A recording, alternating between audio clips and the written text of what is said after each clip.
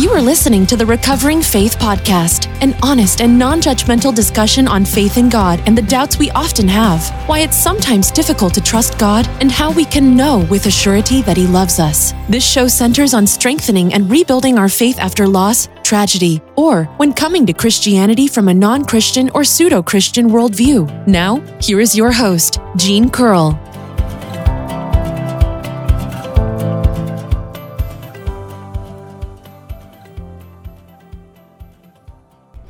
Hello and welcome back to Recovering Faith. I want to start off by apologizing for the echo you may hear. If you listen to this on Wednesday, I just moved into my house on Thursday, and I just kind of sort of got my office set up about an hour ago. Pretty much my desk and my computer are the only things in there at the moment, so there's not a lot of stuff to change the dynamics of the room, so there's an echo, and I apologize for that. But things have been incredibly busy for me this move, and so I haven't been able to get everything put away as quickly as I wanted to, and I don't know where most of my stuff is, especially since my cousins helped me move and they put some of my stuff away. So anyhow, eventually I'll find everything. But this episode is going to be about Singles Wards, the Church of Jesus Christ of Latter-day Saints, also known as the Mormons. They have congregations for people that are 18 to 30 and single, and they call those Singles Wards. And due to my age when joining the church, most of my time in the church was in Singles Wards. And Singles Wards are designed to get single 18 to 30-year-olds married and to keep them active in the church and to keep them out of trouble and to keep them from hanging out with what the church would consider the wrong crowds. So basically to keep them active in the church and keep them out of trouble until they get married, and to get them married as soon as possible. A lot of people in the church, especially after they've been married and looking back on a Singles Ward, refer to the Singles Wards as a meat market. So the very first time I ever attended an LDS service, it was a Singles Ward. And because I'd never seen that concept employed with any other faith, I thought it was odd to have a congregation made up entirely of single people between the ages of 18 and 30. Of course, the bishop and his counselors were not single and they were older, but all the congregation were single 18 to 30-year-olds. Most religions think it's good to get married, but Mormons think that you can't be saved without getting married, or at least that you can't make it to the top level of heaven where they think you have a chance of becoming a god yourself. The Bible is clear that there is no marriage in heaven, and also that no one becomes gods. But yet the concept of eternal marriage is one of the main selling points of the Church of Jesus Christ of Latter-day Saints. When I was active in the church, I watched a lot of what I now term LDS propaganda films, one of which was The Singles Ward. And I thought that movie, it wasn't put out by the church, but I thought that it was really spot on. The film was meant to be overly stereotypical of LDS culture, but especially that of Singles Wards, and let me tell you, it hit the nail squarely on the head.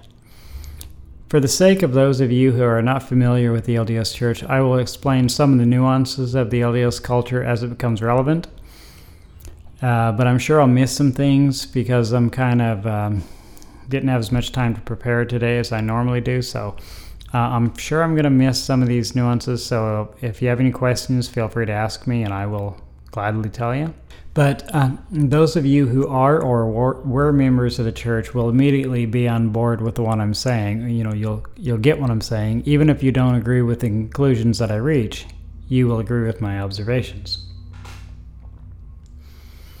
When I was active, I really liked the movie The Singles Ward, and I watched it dozens of times.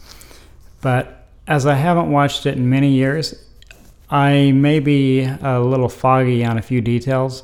So if you've seen the movie and I get a few minor details mixed up, I hope you can overlook it for the sake of my own story that I will be weaving into the narrative, because after all, the whole point is to tell my story, and I think that's why people keep coming back to hear my story.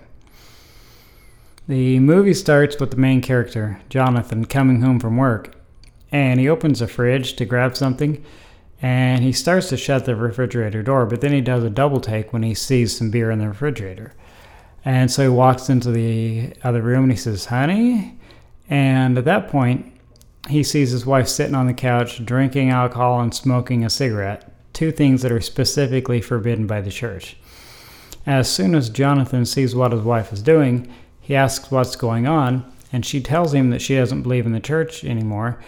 And then Jonathan says, "But honey, it's Ward Temple night." And then the scene cuts to the wife throwing her stuff in the trunk of her car and driving away.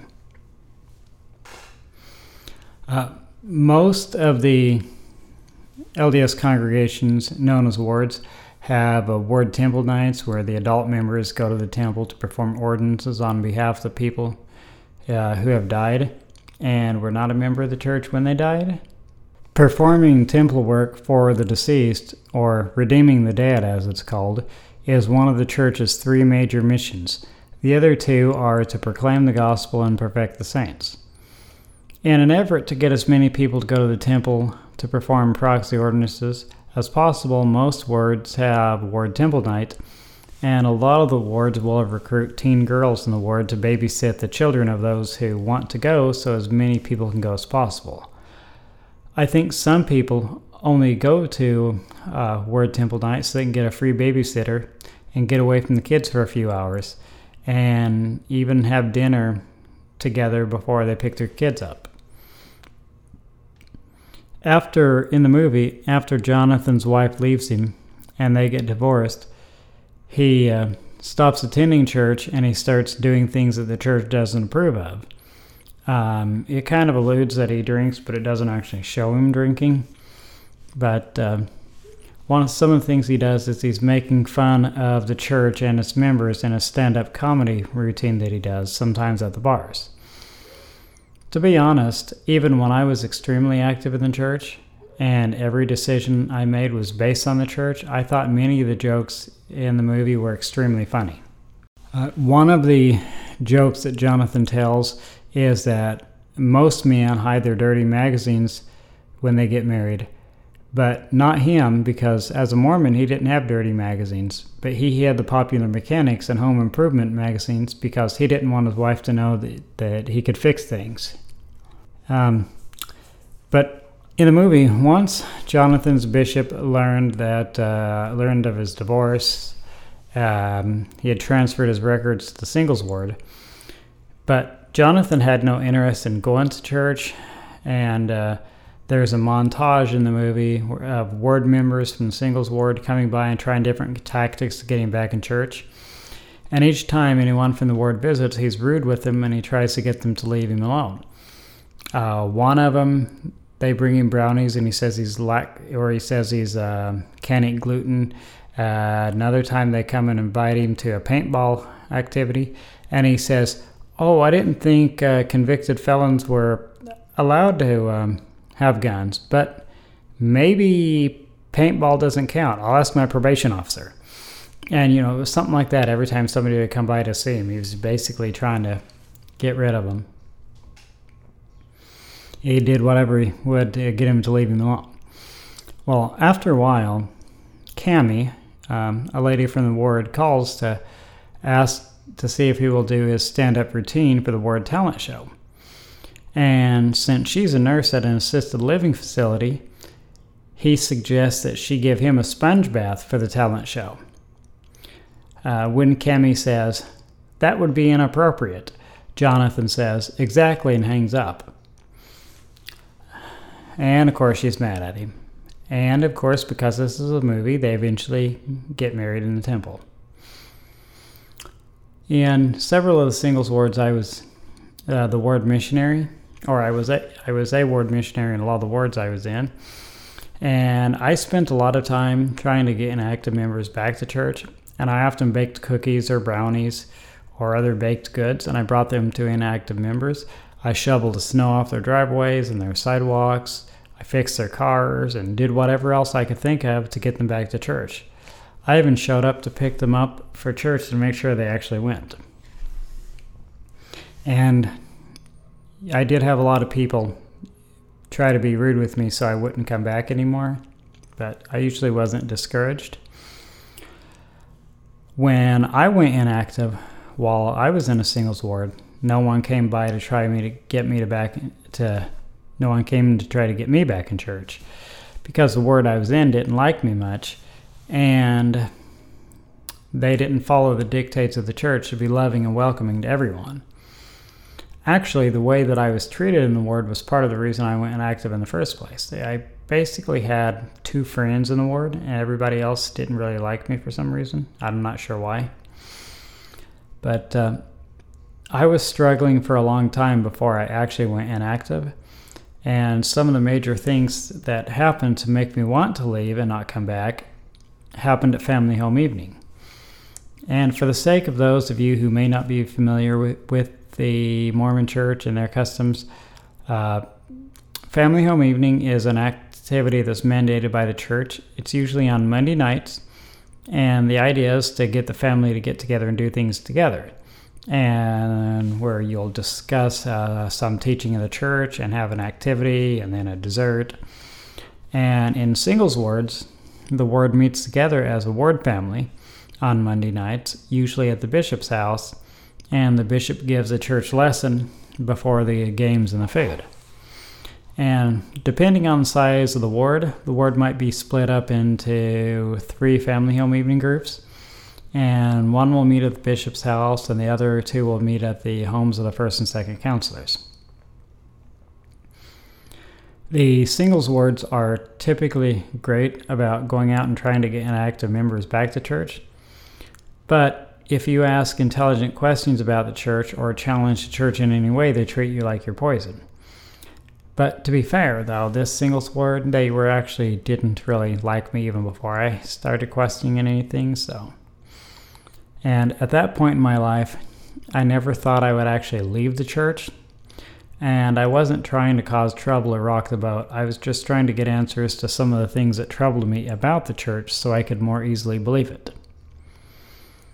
One of the things that caused me to want to go inactive was when I mentioned something that I'd read in one of the church manuals about the history of the church, and the other ward members accused me of reading anti-Mormon material, and they wouldn't believe me that I had read it in an official church publication, and they wouldn't let me show them where I read it. It got to the point where everyone said I was going to get hit by lightning, and they kneeled down around me and prayed that I would find the truth and stop questioning the church. However, it was the truth from the horse's mouth, so to speak, that caused me to doubt the church in the first place.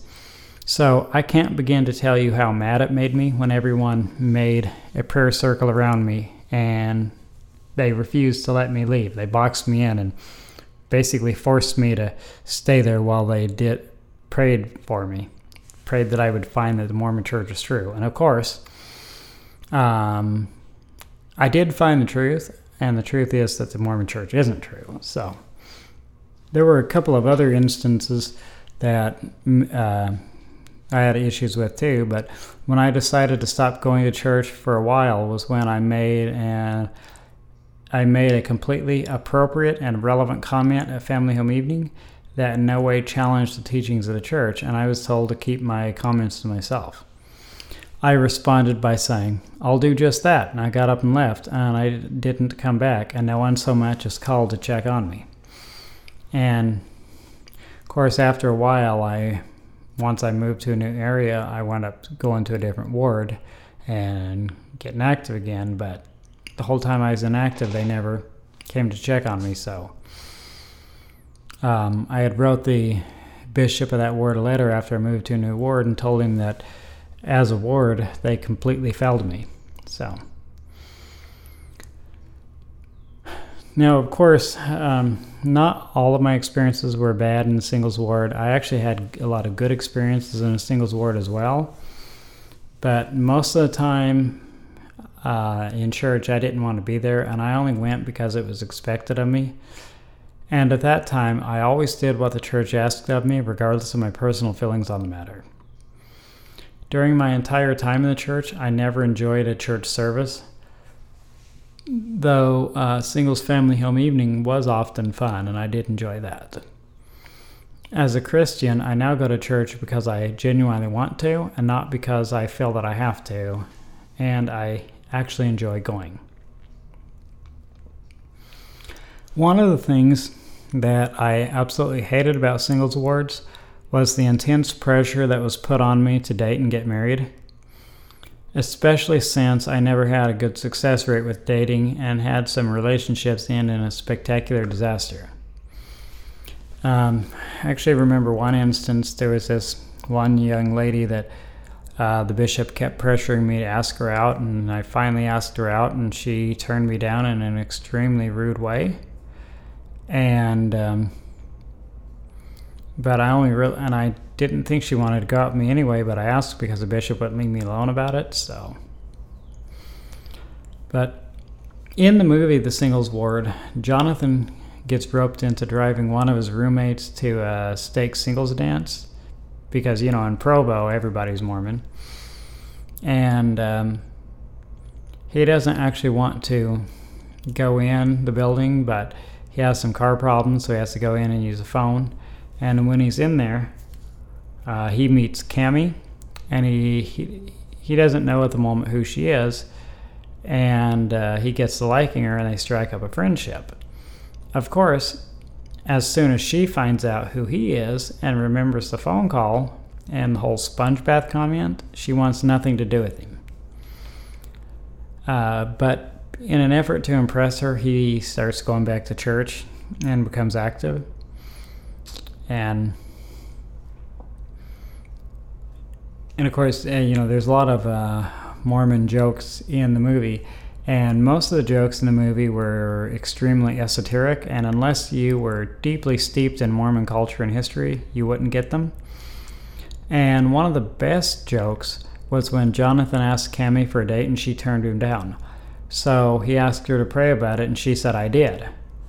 Later on, Jonathan's roommate tells him that he shouldn't give up, and so he says, "When a girl turns you down because she prayed about it, it's the ultimate rejection. You can't tell her to pray about it again because look where that got Martin Harris." So those of you who are familiar with the church probably laughed at that joke, but for those of you who are not as familiar with LDS history, Martin Harris was acting as the scribe for Joseph Smith during the translation of the Book of Mormon. And he asked Joseph Smith if he could take the 116 pages of the manuscript that they had already finished to show his wife to ease her mind, because she believed he was being conned.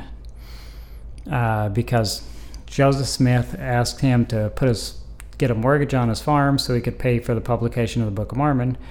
And of course, Martin Harris's wife thought, "Oh, well, we're just getting swindled by this young con artist." So Martin Harris wanted to put his wife at ease, so he wanted to bring the 116 pages that were translated to his wife and show her that it was legitimate. Of course, the first couple times he asked about it, Joseph Smith said he prayed about it and told him no. But after Martin Harris kept pressuring him, he finally prayed about it and got the answer that Martin could take the pages only if he showed them just to his wife and no one else, and he never let them out of his possession. Of course, the manuscript was stolen from Martin Harris pretty much right out of the gate, and it was never recovered. A lot of people think that Martin Harris's wife took them and burned them, or somebody that she knew took them and they were going to use them to prove the church was false, but they never resurfaced, so we'll never know. But as a result of this, Martin Harris lost his position as a scribe, though he was still expected to pay for the publication of the Book of Mormon. And in case you're wondering, Martin Harris did lose his farm, and he never did get the money back that he spent to publish the Book of Mormon, not even after the church got out of debt. So, when I was in Singles Wards, I had a few girls tell me that they wouldn't go out with me because they prayed about it.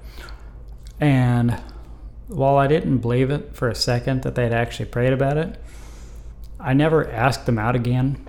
And my reasoning for not asking them out again was that if they'd actually prayed about it, then there was no reason to ask them out again. And if they lied about praying, then they weren't a good person, and they weren't worth my time. And even if I still wanted to go out with them, if they were going to go to that length to get rid of me, then there was no point in trying.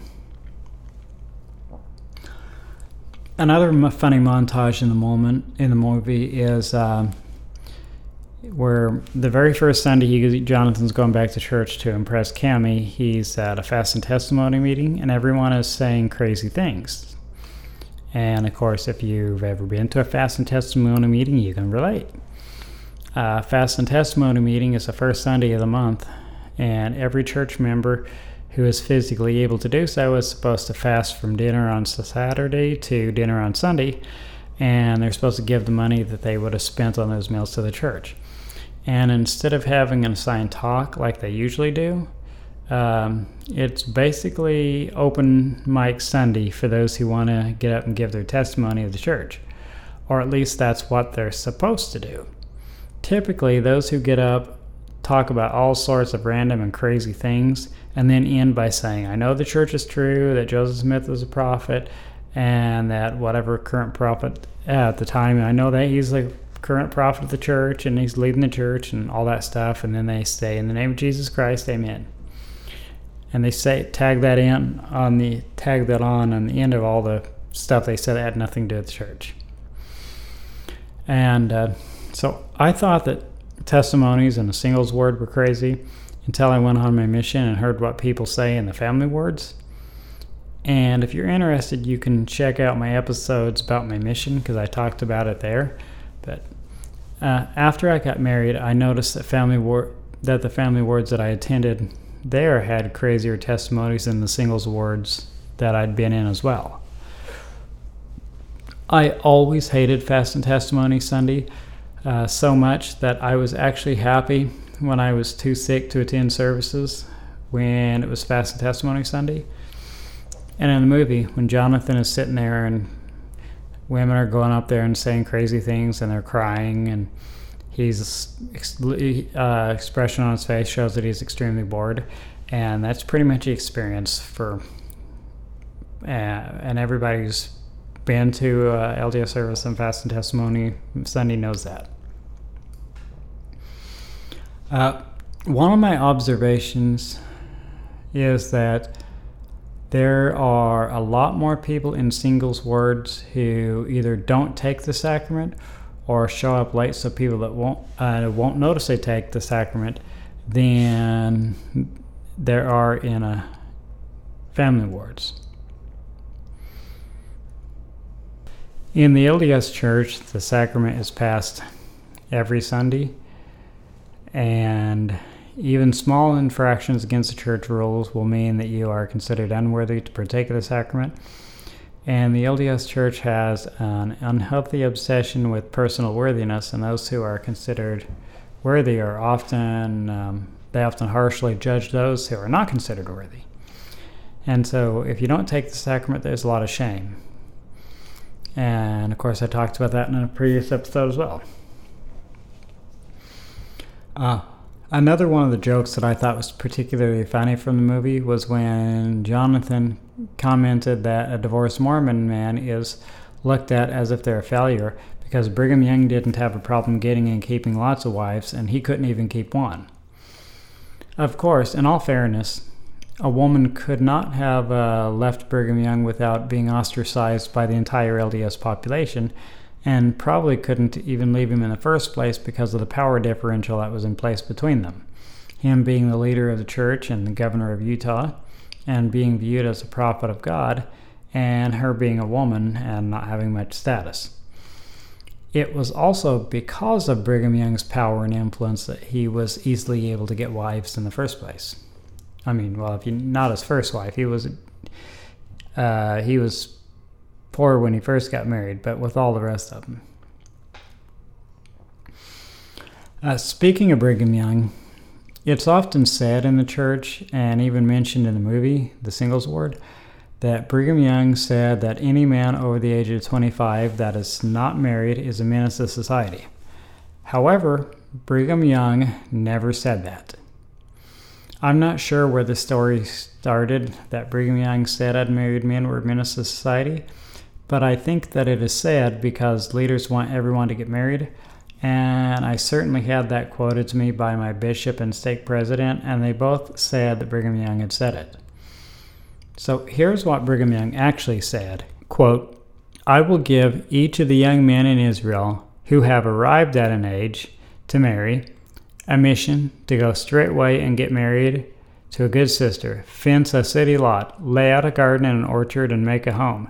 And especially do not forget to plant a proper proportion of mulberry trees. This is the mission that I give to all young men in Israel."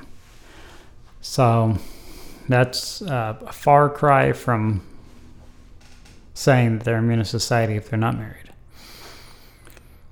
So I've talked about this before, but one of the things the movie pointed out about Mormon culture is that a lot of women in the church prefer men who break the rules over men whose entire life is determined by the church.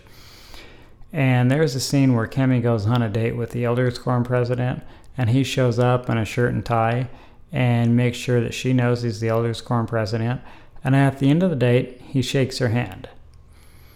After the date, Kami and Jonathan crack a few jokes about the Elders Quorum president and how incredibly churchy he is. Or the term would be Peter priesthood. At one point in the movie, it's mentioned that marriage in the church is kind of like a carpool, and that no one cares who they marry because they say, "Hey, you're headed for the celestial kingdom, and I'm headed for the celestial kingdom, so let's get married and go there together." A lot of members of the church would scoff at that idea and say that it oversimplifies the situation, but I've heard many church leaders say that any two people, man and woman, who are living the church's gospel would have a happy marriage. There was always so much drama in the singles wards that for a while I tried to go to a family ward, but both the bishop of the singles ward and the bishop of the family ward said that I should continue to go to singles ward because the single adults tend to fall through the cracks in a family ward if you aren't married, or if you don't have a family, you don't quite fit in the ward, and it's not a good fit for you. And while I already knew that, I was surprised that the bishop had the integrity to admit it, especially the bishop of the family ward.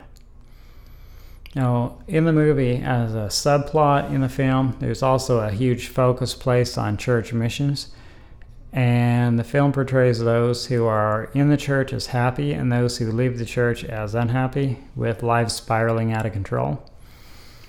Well, at the time that I liked the movie, I thought that the church's teachings were correct and that the assumption that people who leave the church are unhappy and only leave so they can commit sin was true. But I'm happier now than I ever was in the church, and I try to live a good Christian life. Well, I know this is kind of a short episode, but